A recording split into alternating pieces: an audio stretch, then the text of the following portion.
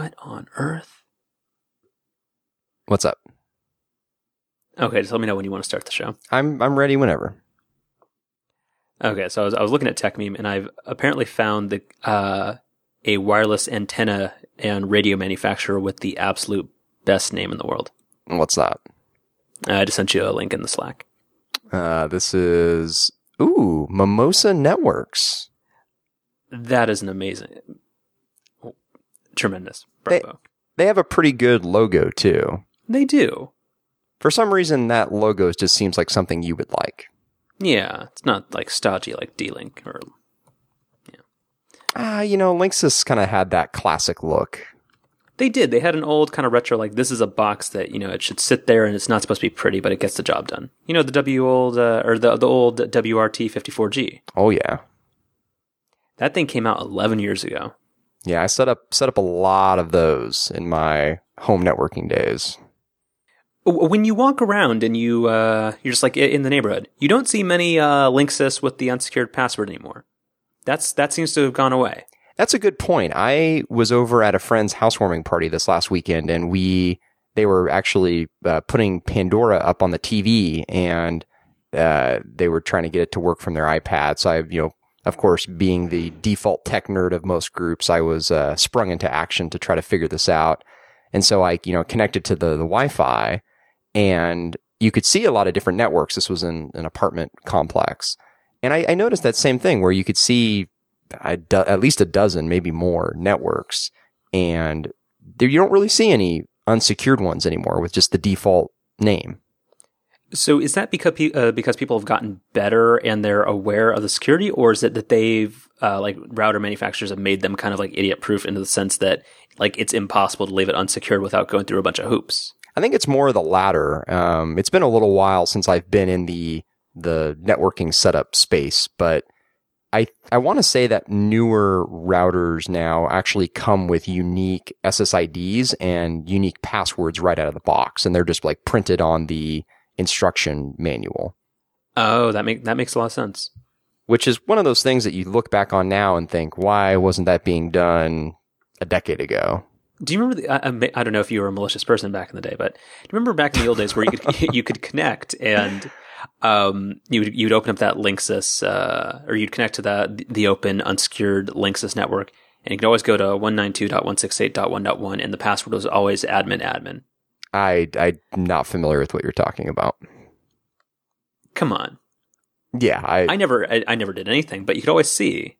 Well, in a moment of desperation, perhaps if you just had to download something or go to a website, there may have been an occasion where I utilized that little bit of knowledge. If I knew what you were talking about. Well, wait. So, what was your opinion on the ethics of using unprotected Wi-Fi back in the day? I actually never really thought much about ethics wouldn't be the way that I would look at it. I actually was always concerned about security. I never liked the idea of connecting to a network that I wasn't familiar with, just for my own sake.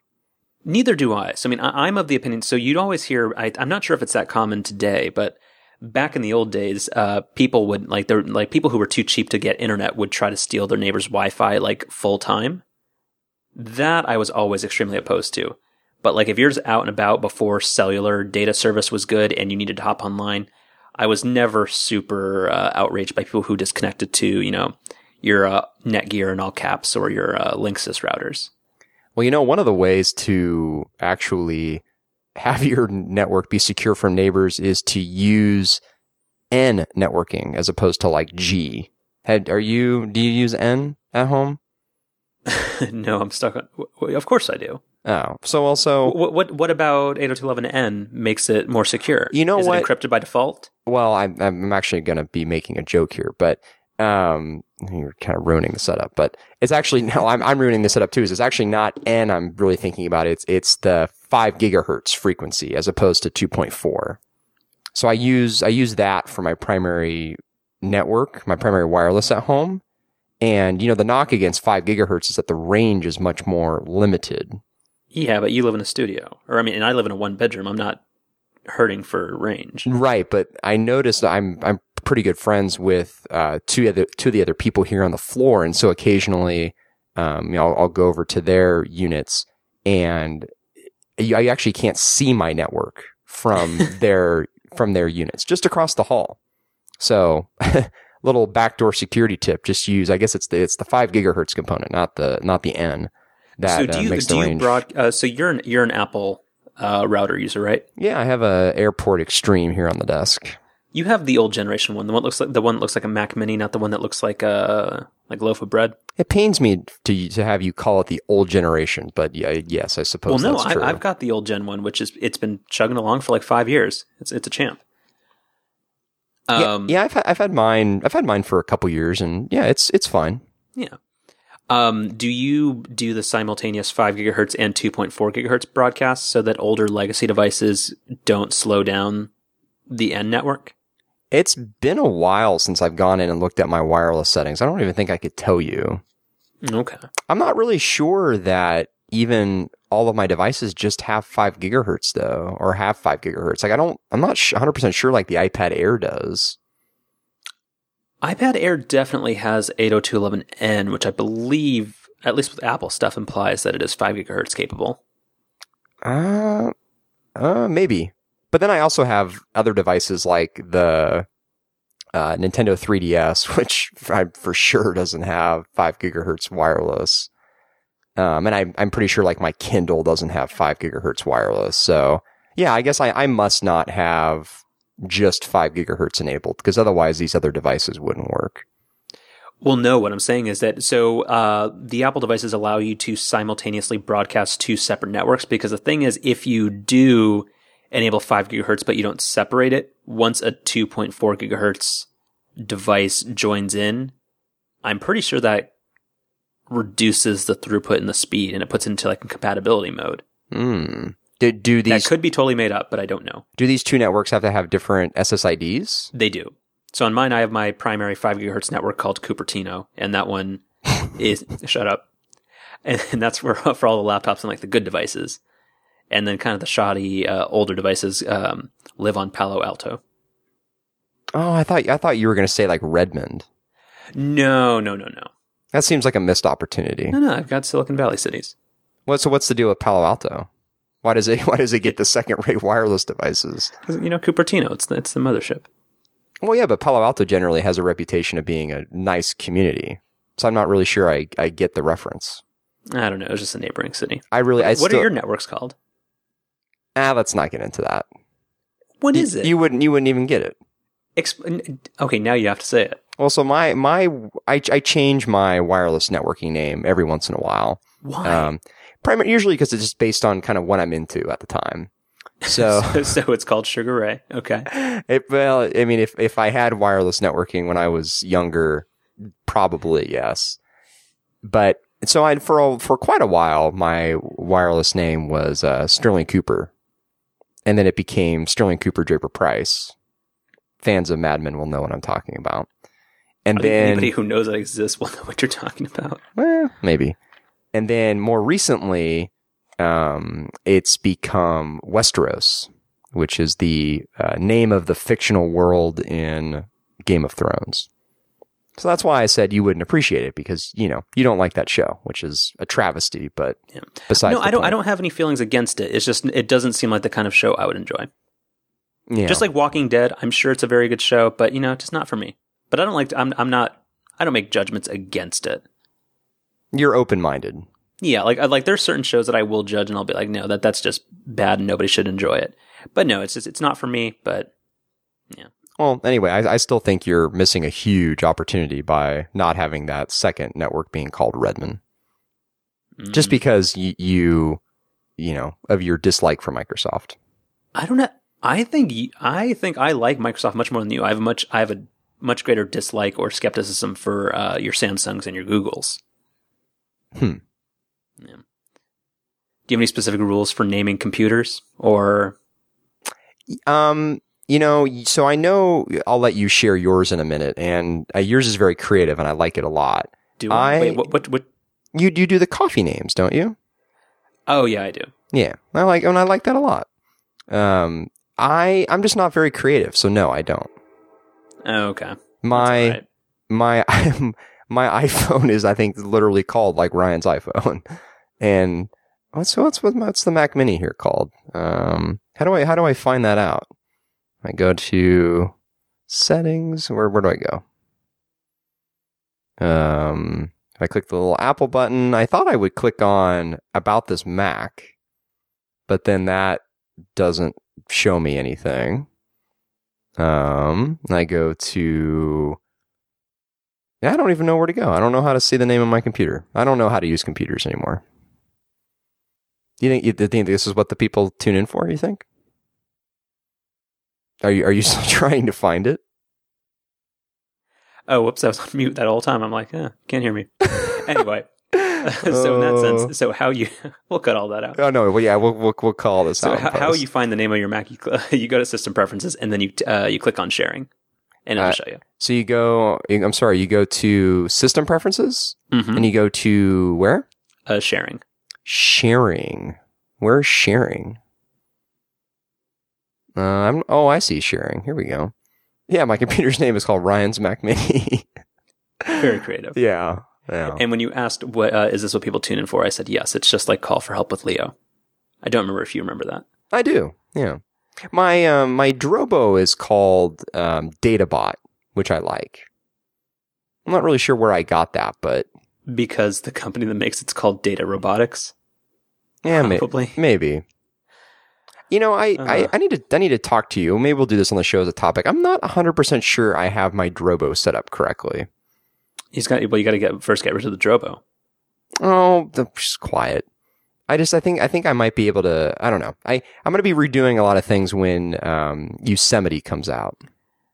Did you listen to the most recent talk show? I am maybe about 45 minutes in.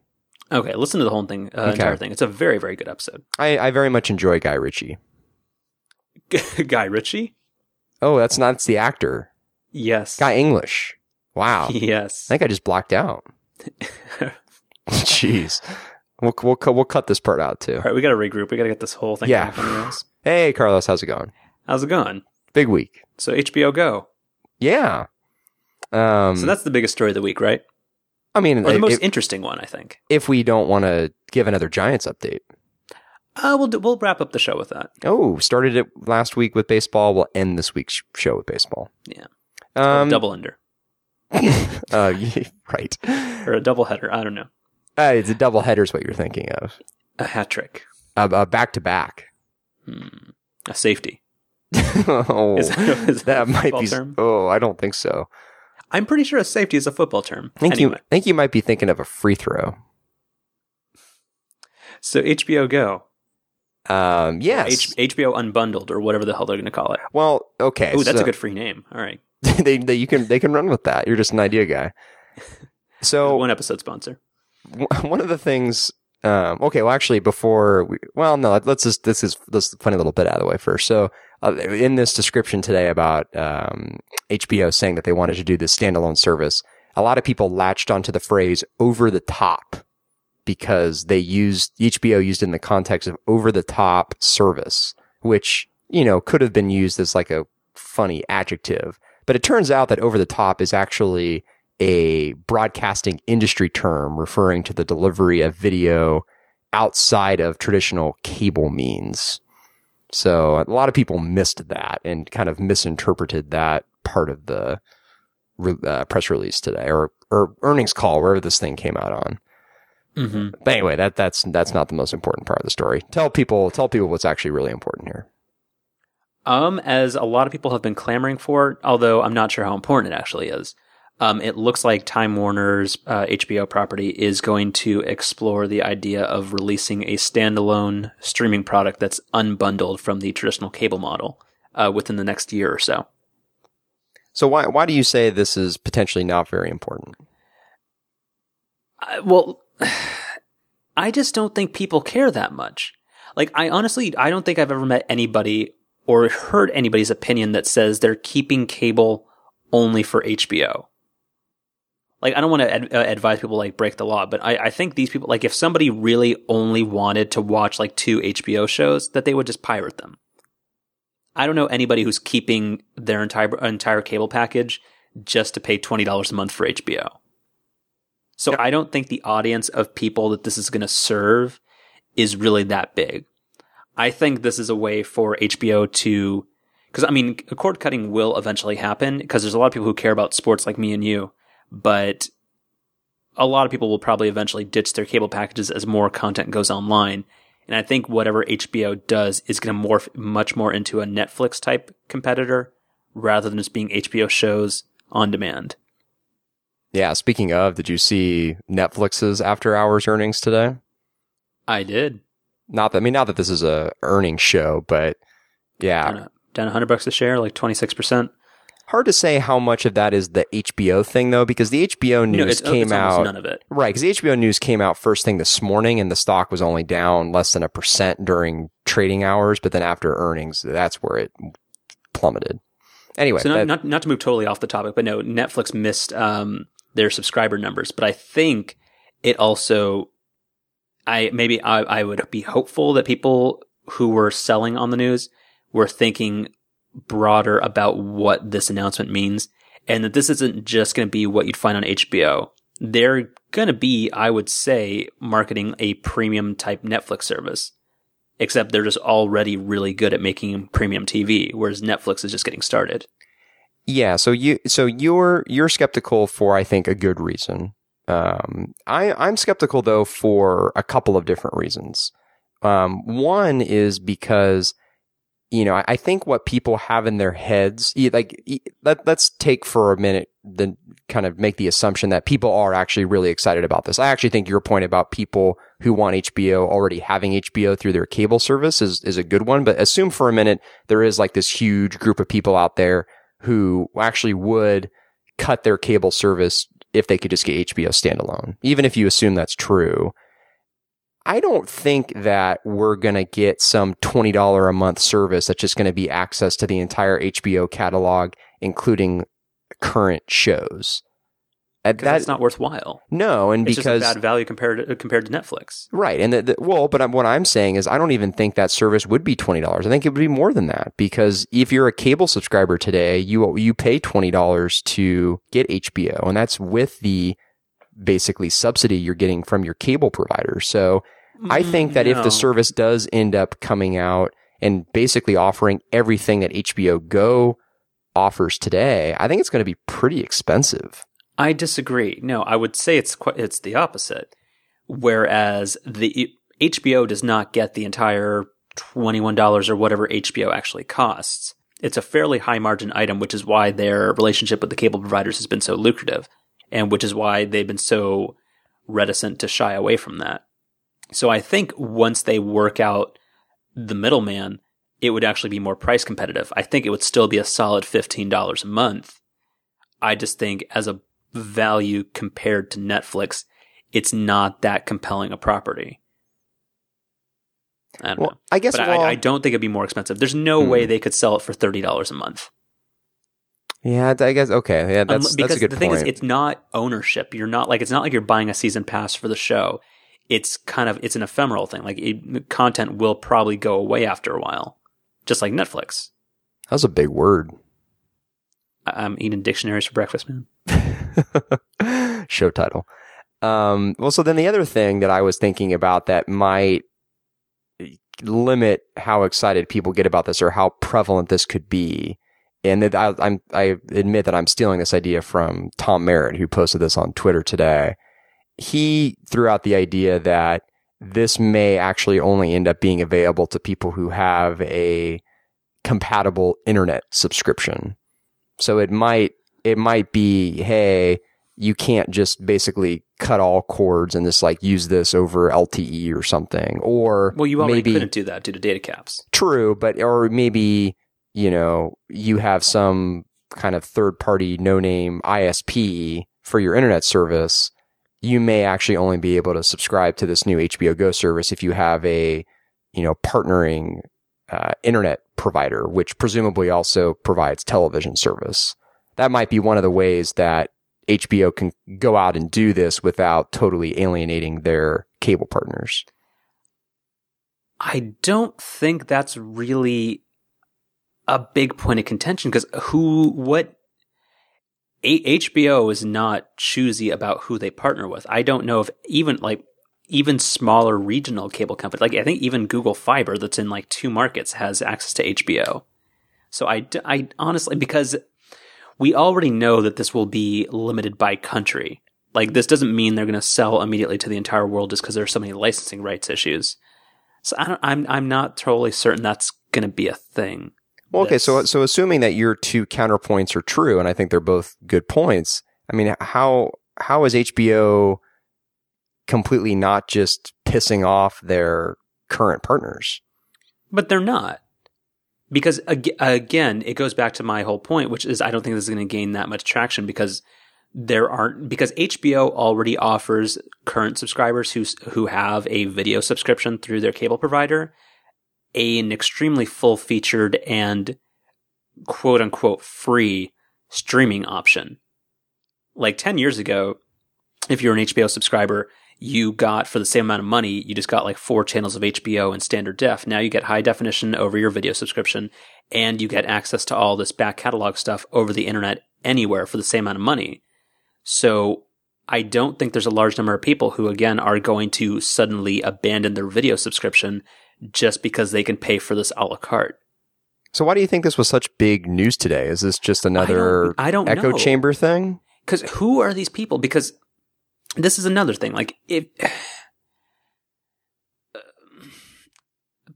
how many subscriptions are you willing to have active at once? Because let's say ESPN goes a la carte, and so does Fox Sports, and so does AMC, and then you have your Netflix and you have your HBO. How many subscriptions are you willing to take on?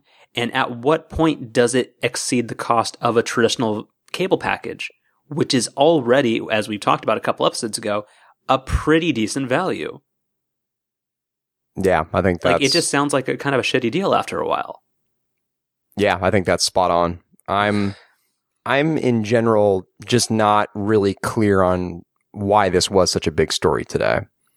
It's just not. Because the thing is, it's not like this would be a big story if HBO and Showtime and ESPN, like everybody's like, you know what? We make a $4.99 a month subscription, which is not feasible at all.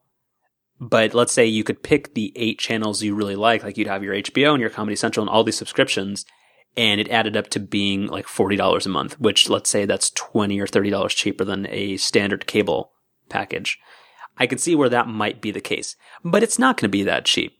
Like Netflix right now, what's the price they charge to grandfathered customers? It's like $10? Yeah, I think I want to say it's like $10.99. Like that's already a crazy value, and I think like Netflix, on most of their licensing, they lost money for an extremely long period of time. I think they just recently became profitable on their U.S. operations. It's going to be way more expensive than people think. Yeah, I totally agree. And I think the point that continues to get missed by all these people who think that these internet-based services, these kind of debundled services from traditional cable TV are the next big thing, they're forgetting that the same companies who control your TV also usually control your internet. And, you know, one of the things that they do is if you were to call Comcast tomorrow and you were to cancel just your TV service and hold on to just the internet part and then think that you can go out and buy a couple different services and just use those for all your video content, you know, number one, the price of your internet goes through the roof. You're getting a huge discount by having both TV and internet. And then 2, like you were just saying, you add a couple of these services together and all of a sudden that's $30-$40 a month. So between your cable company being able to jack up your internet rate by canceling your TV service and by adding the cost of these additional services, I don't really even see how you come out at paying less per month, and the end results probably you having much less access to video content, particularly like sports content like we were talking about last week, than you would if you just had traditional cable TV. Exactly. And then let's say everybody does cut the cord because these services are artificially cheap to begin with, then what's going to happen? Bandwidth caps. Exactly. Or also, people seem to not understand. Like, remember when the Apple keynote came out? The one for the Apple Watch and the iPhone 6? Yes. Do you remember what a colossal mess that was? I do.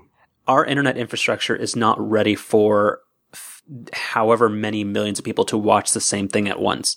Like, remember when, like, wasn't Game of Thrones on HBO Go, like, the 4th season premiere or something? Like, the whole service just crapped out for 8 hours? It's happened a couple times. It's happened with Game of Thrones on both premieres and finales, and it happened most recently with the True Detective finale. And the thing is, HBO has really been on top of their stuff, and there's just only so much capacity and so much work you can do with CDNs to make this viable. You know, even totally on-demand video for millions of people at a time is a long ways off, even if we don't even consider bandwidth caps. Well, I think you can even put the technical hurdles aside, which I think are real, but even just the business realities like we were talking about a minute ago, you bring up a good point with the data caps. There's no scenario where, you know, we can continue to debundle these channels and services from traditional TV packages where these same cable companies don't still have the same control. Because even if you assume that we clear a bunch of the technical hurdles for people to use these, you know, video services, and all of a sudden the variety of the video services come out, they're at a reasonable price, you know, they all of a sudden include things like playoff sports, etc., all the things that are missing today. These same cable providers could always pump the brakes on all that stuff by simply putting in hard caps. And that would basically put the stop on all this stuff. So technical business, however you want to think about this, the cable companies that everybody's clamoring to get away from also control the means by which all of this traditional TV stuff would be delivered in this new IPTV world or whatever people are thinking this would be. And also, again, I think I already said this, but who owns HBO? I believe that is Time Warner. Mm-hmm. I believe they're also a cable provider, are they not? Mm-hmm. I believe they're trying to be merging with Cabletown. Yeah. Yeah. So yeah, I just, you know, I think people's excitement over some of this stuff, like I actually, you know, when I was listening back to last week's show and I was thinking a little bit more about people getting excited about that little blurb about ESPN showing games online, NBA games online without having to have a TV subscription.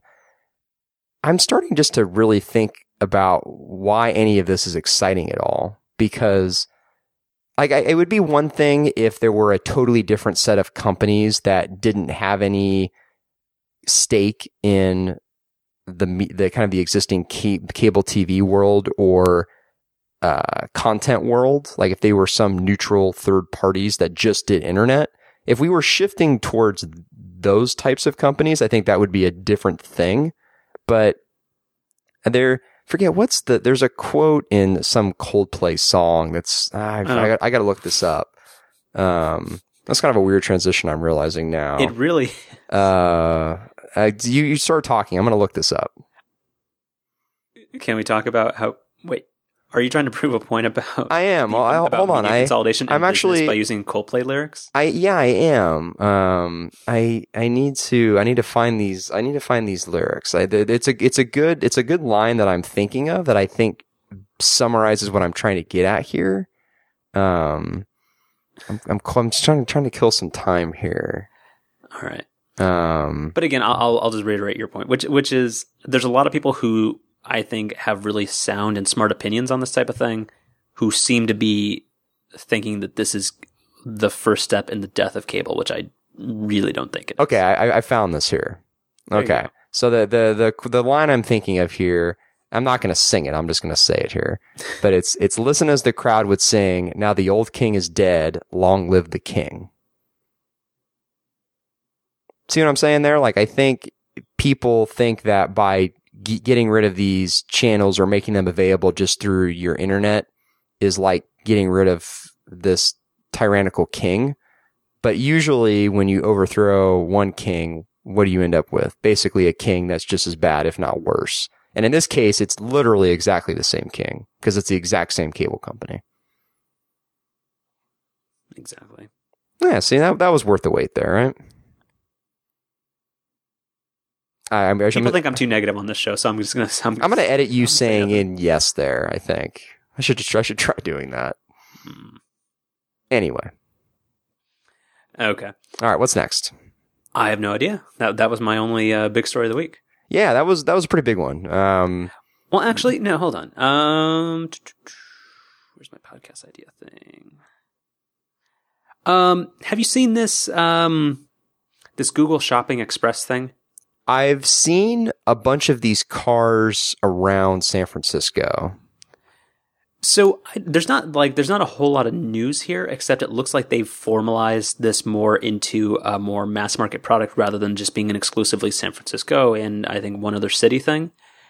But it's supposed to be Google's attempt at like a real life Amazon Prime, which I don't understand. I'm not totally sure who needs that, but I just want to know if you had any opinions on it. So basically the pitch here is it's going to be $10 a month, $95 a year.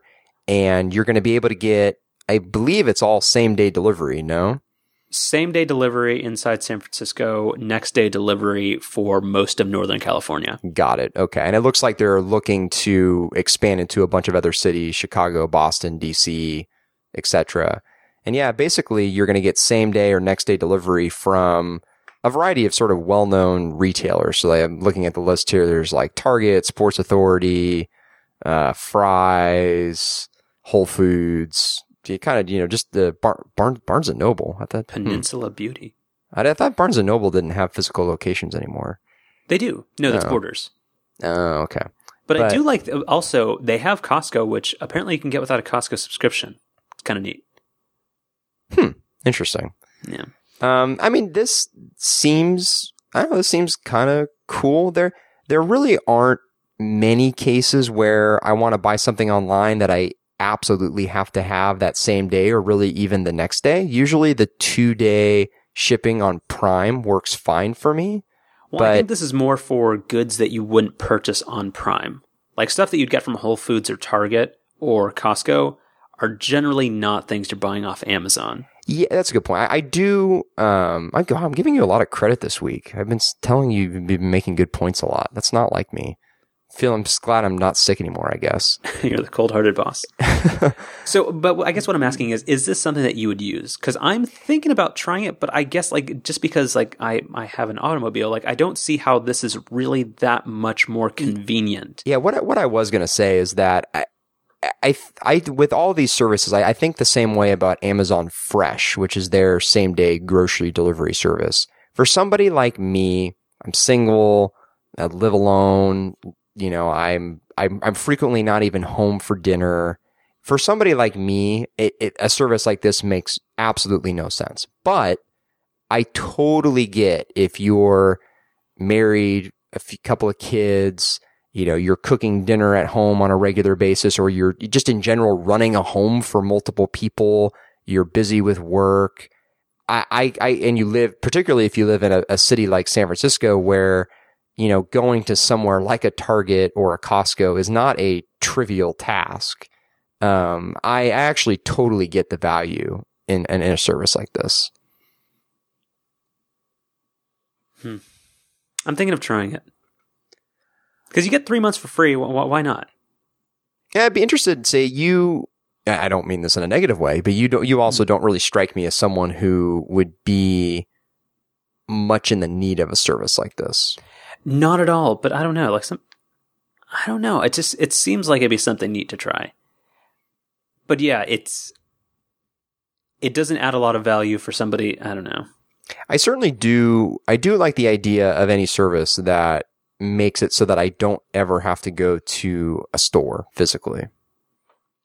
And also like the fact that you can shop across multiple stores and just have one delivery. That's pretty neat. I don't know. Maybe I'll report back. Maybe that'll be my little beta test. And it's nice that it's being backed, by Google, right? There are some other services. Your friend Merlin Mann's actually told a story on Back to Work about how he tried to use one of these, let's just say companies that are not Google who offer similar type of services, and the experience was less than ideal. Yeah, but he's somebody who uses Amazon Prime for paper towels. If I had a family, I would probably use Amazon Prime for paper towels too. That's like, honestly, like I am not an environmentalist at all. Like I'm quite the opposite. But having paper towels second day delivered by air in a cardboard, that seems like the most. That's actually something I would do too. I actually use a lot of paper towels. No, I love paper towels, but but that just seems so wasteful. I see what you're saying, but it's very convenient. Okay. Anyway, so I'll probably try it, and I'll probably report back and see if it's any good. I totally, you know what? I had forgotten that Amazon was also making a bit of a push for same day deliveries, because I whenever I have things shipped, because I don't really have any means of opening the lobby door here in my building if I'm not here, I have most items shipped to my office, which is over in the East Bay, and so I always just get the standard 2-day shipping, and that's the only other option I really have through Prime is to spend the $3.99 to get next day shipping. But I was working from home a couple of weeks ago, and I was having something delivered from Amazon.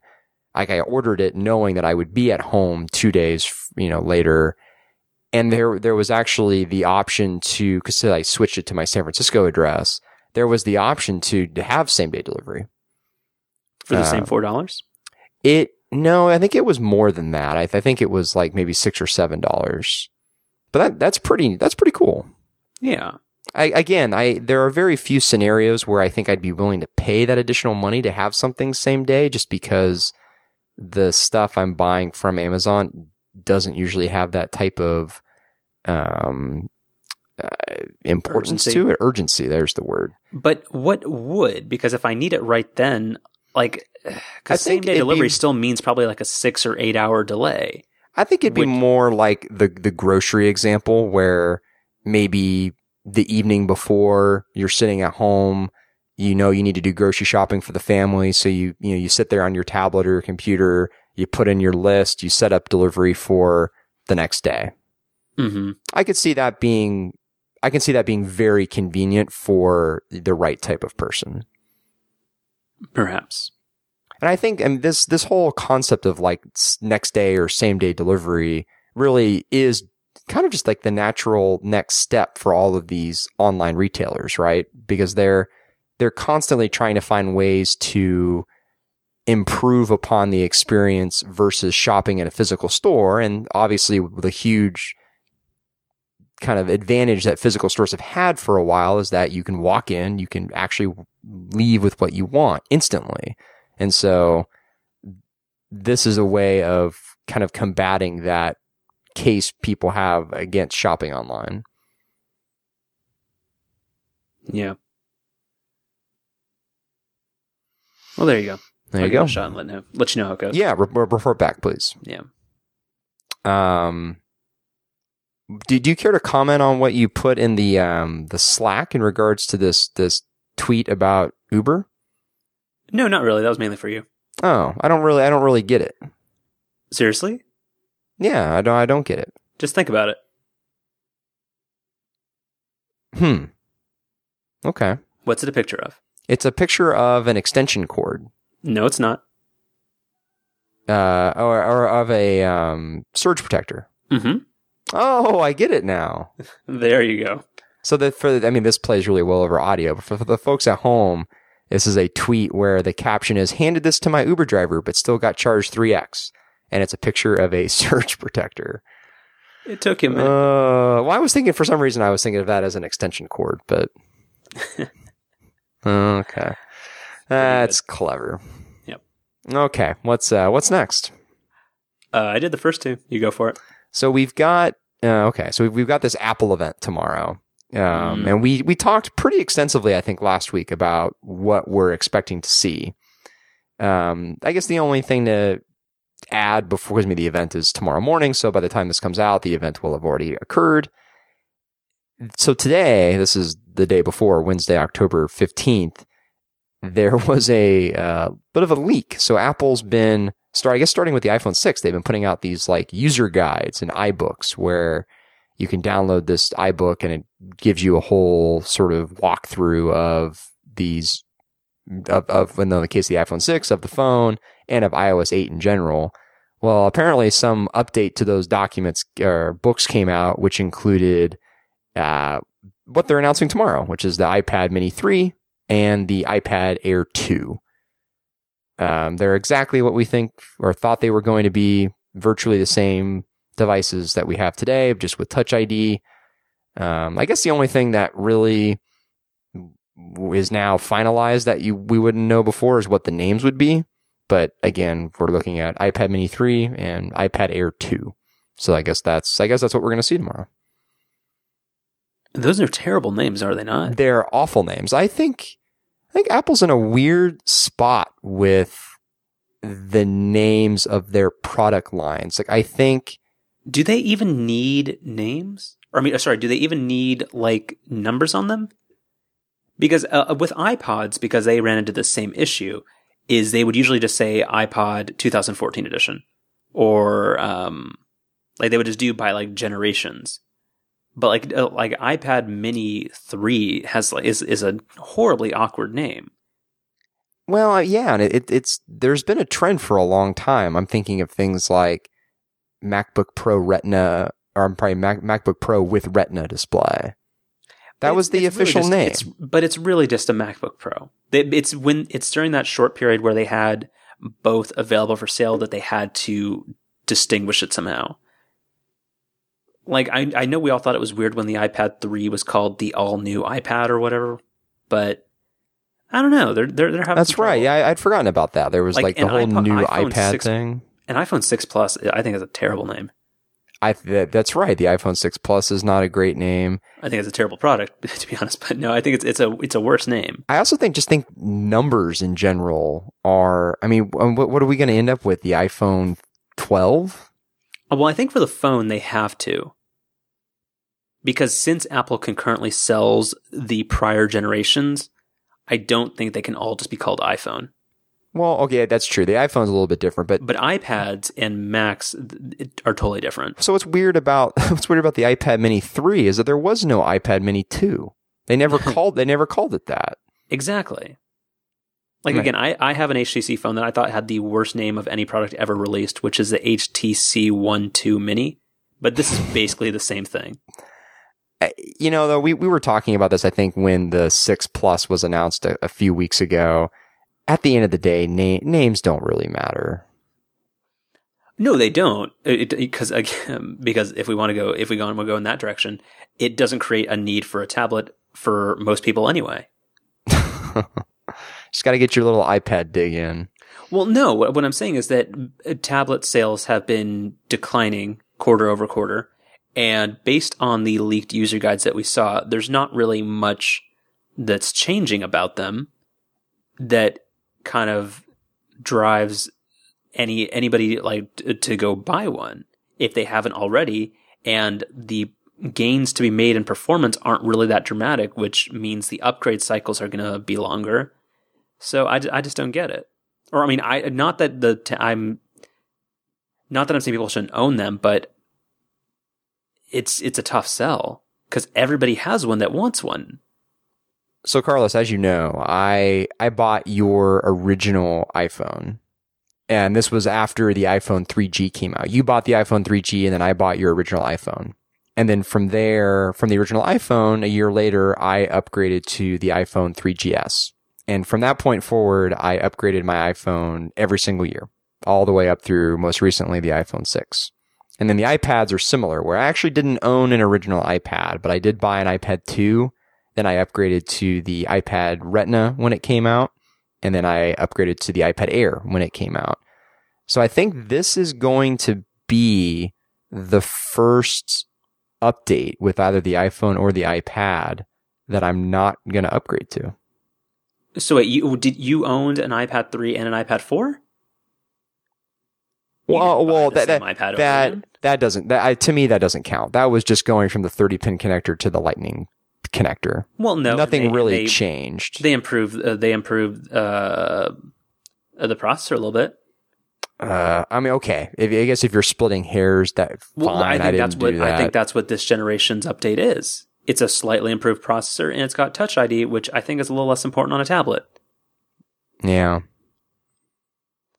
Like, again, I've been living without a tablet for like 9 months now, and I feel nothing. I could for this product. I guess, yeah, the simple way to put it is I feel like I could get rid of my iPad tomorrow and not be much worse for the wear. But if I got rid of my iPhone, that would be a big deal. If I leave my iPhone at home, I turn around and go home again. Right. I can't function throughout the day. Right. So I still keep wanting to say there's going to be more to these devices than just adding Touch ID, but I mean, what are they going to add? Yeah, and I guess, I mean, Apple with the iPhone has a pretty long history of kind of having the TikTok thing, right? Where you do the big upgrade, then a year later you slightly improve upon your last year's model, and then maybe the following year you do another big upgrade. So I guess we're just kind of in the middle of one of those cycles. I'll tell you the thing that I've noticed since now having the iPhone 6, not having Touch ID, like I'll catch myself trying to do the Touch ID thing on my iPad every now and then, but I don't actually run into that too often. The thing that I'm having trouble with now is I'm consistently clicking one of the volume buttons on the side of the iPad to try to turn off the screen, since that's where the button is on the new iPhone. Can't tell you how many times I've done that since I've gotten the iPhone 6. Sure. These renders of the devices we're going to see tomorrow don't indicate where the power button is, so it's still going to be at the top. Yeah, probably. Which isn't even less of a reason for me to upgrade. They put the power button on the side, you know. I'm kidding. I don't think you are. No, I'm really not. If these devices are just faster processors and Touch ID, I'm not interested. Yeah. It's fine. Not for me. Maybe for somebody else. I am going to be curious to see what this iMac with Retina display looks like. I'm not going to buy one, but I would like to go into an Apple store and just see what the screen looks like. That's got to be pretty killer. So I'm going to ask, so at that point, do you think, so if they release a display like that, do they also release at the same time a standalone Thunderbolt display? No.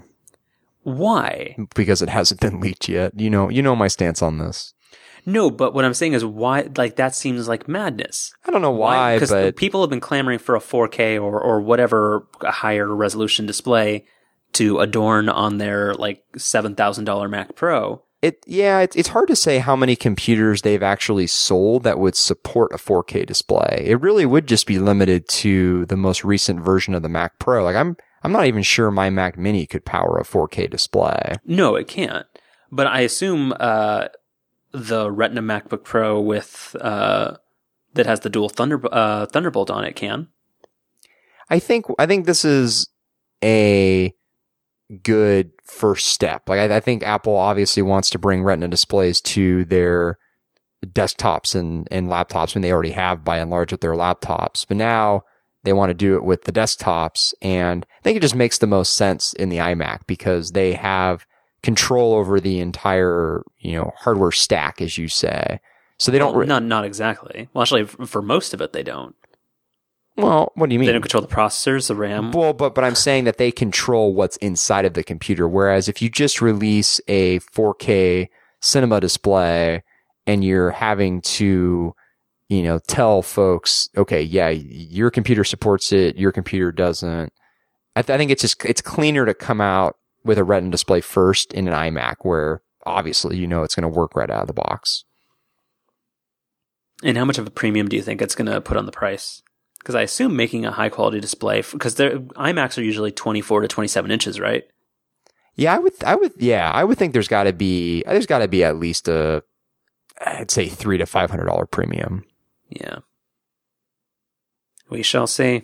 You put the water on the coals for my Retina MacBook Air. So yeah, it was confirmed a couple days ago by the folks at Recode. That is not going to happen tomorrow. It is in the works, and my hunch is we're going to see it sometime next year, but it's not going to be tomorrow. You said that the exact way Gene Munster predicts the Apple TV every year. Well, except I did it in the opposite way, where I admitted that it's not coming out this year. Whereas if I were no, you said sometime next year. Oh, well, okay. That's what he says. He's well, like, but Gene Munster would deadlines. It's getting pushed back. It's coming out sometime next year. Our sources say. Yeah, but Gene Munster, I mean, given that we're only in October, he'd probably still be saying it's coming out this year. No, nobody's releasing anything past like. Well, Gene might assert that it would. Yeah. Yeah. I guess in general, I'm just kind of bummed out about this event tomorrow. I guess the thing that I'm actually most looking forward to is getting a date on iOS 8.1 where we can try out Apple Pay this weekend. Yeah, maybe. Oh, I guess I'm also excited about Yosemite. No, seriously, this weekend. They haven't historically released major point updates to iOS over a weekend, have they? I think it's on Friday because there was some leaked Walgreens memo of them saying get prepared for it launching this weekend. Okay, it's Friday. Yeah, Friday can make sense. Okay, cool. You think we'll see Yosemite on Friday too? Probably. Actually, no. Let's talk about that. So on the invite to the announcement, what does it say? Like it's been so long or something? It's been too long. So so since these are what seem to be extremely minor upgrades to a declining product, meaning the iPad, what is the other stuff they're alluding to? Because a one iMac upgrade is not really worthy of that title. We speculated on this a little bit last week. I think what that's alluding to is the fact that it's been too long since they've brought Retina screens to something other than the MacBooks and iPhones and iPads. I'm not sure it is. I think that's what it is. I mean, are you still holding out hope there's going to be some other thing they talk about tomorrow that hasn't been leaked yet? I mean, I hate to get your hopes up, but it's not happening. No, not really. I just don't think that's worthy of that title. Like, I would assume something else would have to happen. I mean, Apple likes to come up with creative little subtitles like that. I think it's easy to read too much into that. Yeah. So actually, I think Yosemite probably would be coming out, right? Maybe. Because there has to be more than just a single iMac. Yeah, maybe. I don't like that's a super boring, bland event. Like both of these could have just been like, we do no event and we just update the website and say, oh, there's a minorly improved tablet. No, I hate to burst your bubble, man, but that's exactly what it's going to be. And the new OS is coming out.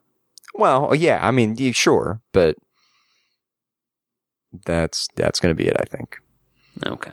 I am looking forward to Yosemite though. I think gonna make gonna make some changes with the Mac Mini setup when that comes out. Been kind of waiting for it to come out before making some of these changes. But it's gonna break everything. Yeah, probably.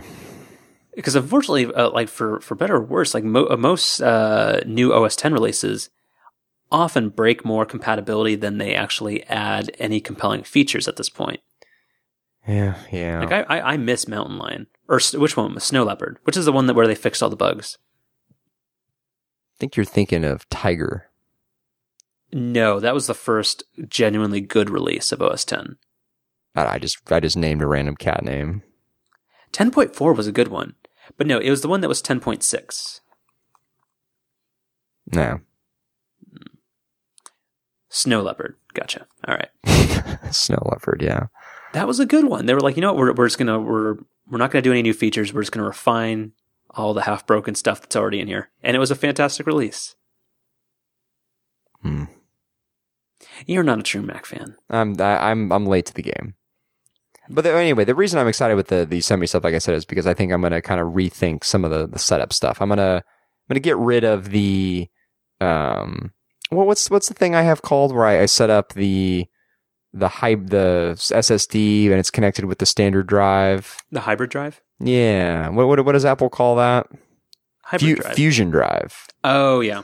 The Fusion drive doesn't work that great, and I've done some research into this, and folks like Marco Arment have commented on this too, that the performance is actually not very good. Is it worse than just using a spinning drive?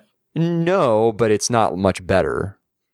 And you're really not taking advantage of your SSD. So before I install Yosemite, I'm going to break the Fusion drive and just have the SSD be its own thing. And what size SSD do you have? Well, I buy whichever one I bought from you. I think it's... Wasn't it like only 64 gigs? No, it's like 256. Yeah, it's 256. That Corsair one. I think this was in the private beta period, but with my Mac Mini, I went through the whole process where, in addition to buying the Mac Mini, I went on to iFixit and bought the kit, which allows you to install a second hard drive on your own into the Mac Mini, because Mac Minis actually out of the box do come with an option of getting 2 hard drives, or in the case of the latest model, they had the option of coming with an Apple created Fusion drive, but the nerd part of me wanted to do that myself. So most of it was really just to open the Mac Mini and kind of go through that whole process. And just to kind of educate myself on how to set up a Fusion drive on my own too. Well, that's cool. Taking apart a Mac Mini is pretty neat. You literally have to... I have pictures of this. I don't know if I ever sent them to you. It's because you have the cool one.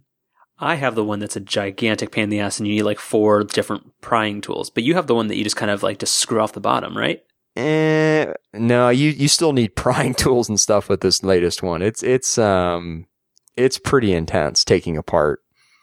You actually have to take every single piece of it out to get to the spot where you install a second hard drive. I have a picture of this. I think I sent it to you at the time where... Wait, maybe you have the old crappy one like I do. No, I have the latest one they've come out with. The one that's a lot narrower but a little bit wider? Yeah. I thought that one they made super easy, or maybe it was just for RAM. It's just for RAM. When you're right. The first step is to just screw off the bottom. You don't even need any tools for it, but the only thing that's accessible by doing that is the RAM. Gotcha. The hard drive is actually, when you have it upside down like that, it's at the complete opposite end. And so I was saying, I have this picture where every single part of the Mac Mini is spread across my desk, and I just have the empty case. And somehow you put it back together again. I'll tell you, putting it back together was... I'm actually still surprised my Bluetooth chip in it works. Oh, because the antennas are in like all this... Yeah, I remember that. Yeah, the antennas after the RAM are actually... Like, once you take the RAM out, they're kind of the Wi-Fi antenna and the Bluetooth antenna are like the next little thing that's visible, and getting those back into their proper spots was pretty tough. I thought for sure I would put it all back together and my Bluetooth wouldn't work, which on my Mac Mini is not the end of the world, but I'm using the Apple Bluetooth keyboard and it's working just fine. So very nice. Magic trackpad, or you probably have some like Razer gaming mouse or something. I have a Logitech gaming mouse for my Windows desktop, but for my Mac, I just have the trusty old Logitech M510, which is just a basic little wireless mouse. Gotcha. I don't like the Magic trackpad. Have you had one? I have not personally had one, but I've used some pretty extensively. And again, not the Magic Mouse, the big trackpad. Yeah, the Magic trackpad. I'm not a fan of trackpads in general. With my laptop, even with but the Mac laptop, you don't bring the ThinkPad into this. No, I was never a huge fan of it when I had my MacBook Pro either. Interesting. Using a trackpad of any kind for me is an absolute last resort. If at all possible, I would always prefer a wireless mouse, including IBM Pointer Nub.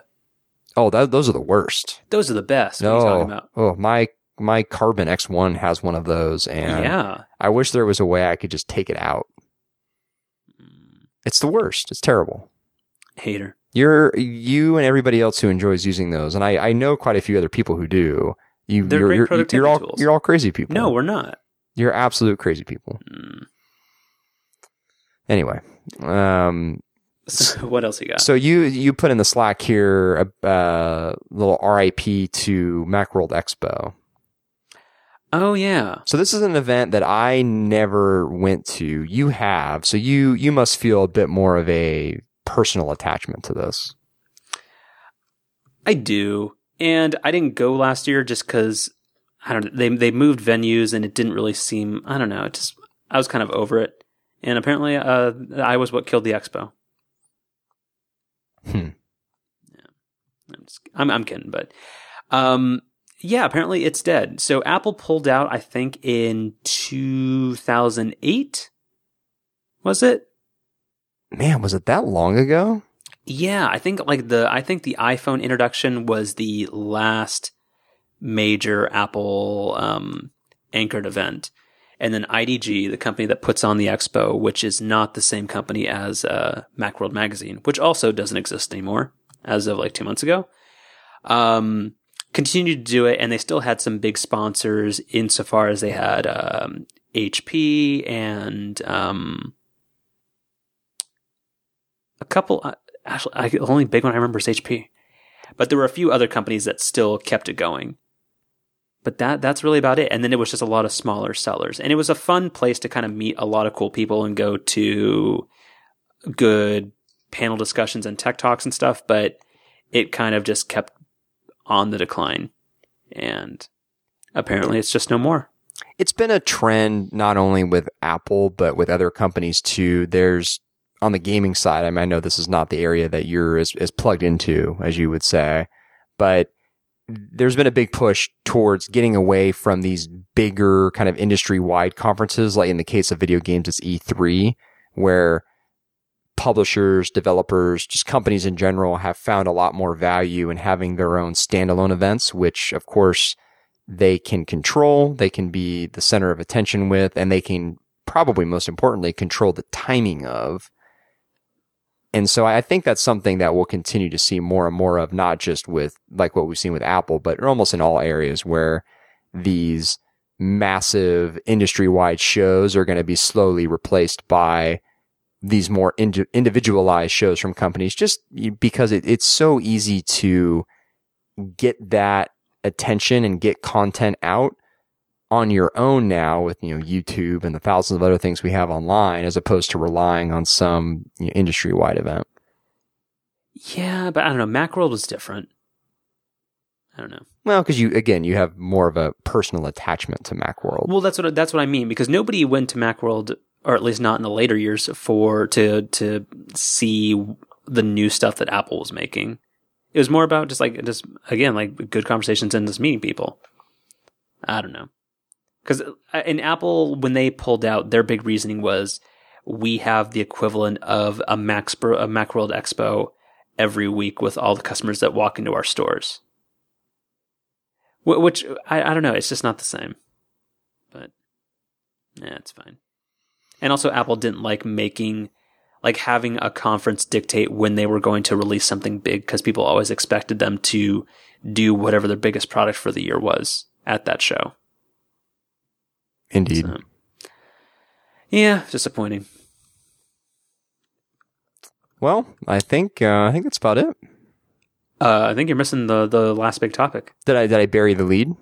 Yeah. Oh, I did. We even mentioned this at the top. Yeah. Exactly. The San Francisco Baseball Giants have just one more game to win before they go to the World Series against some other team. I don't know.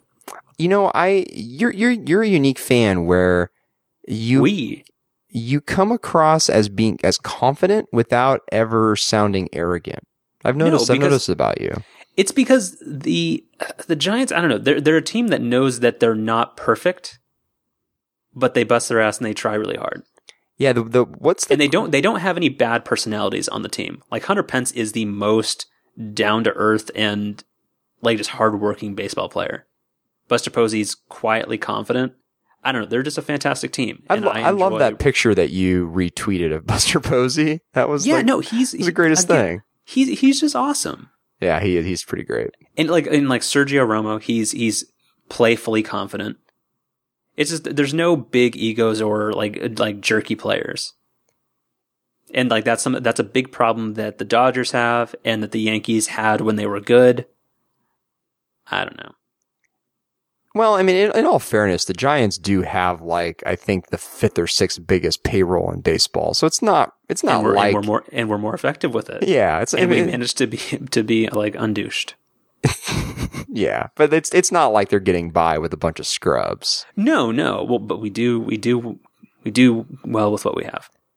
Yeah. What was the stat tonight that of the last 22 runs that have scored, there have only been 12 hits on those scoring plays? And again, I don't always like winning when it's just because the other person's losing, but we're scrappy when we need to be. We capitalize on errors.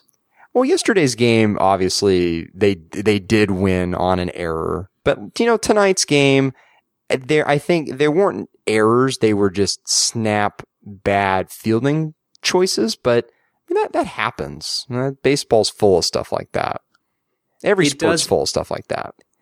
It is, but the Giants just do really, really well when that happens. They capitalize when other teams make mistakes. Exactly, which any good team does.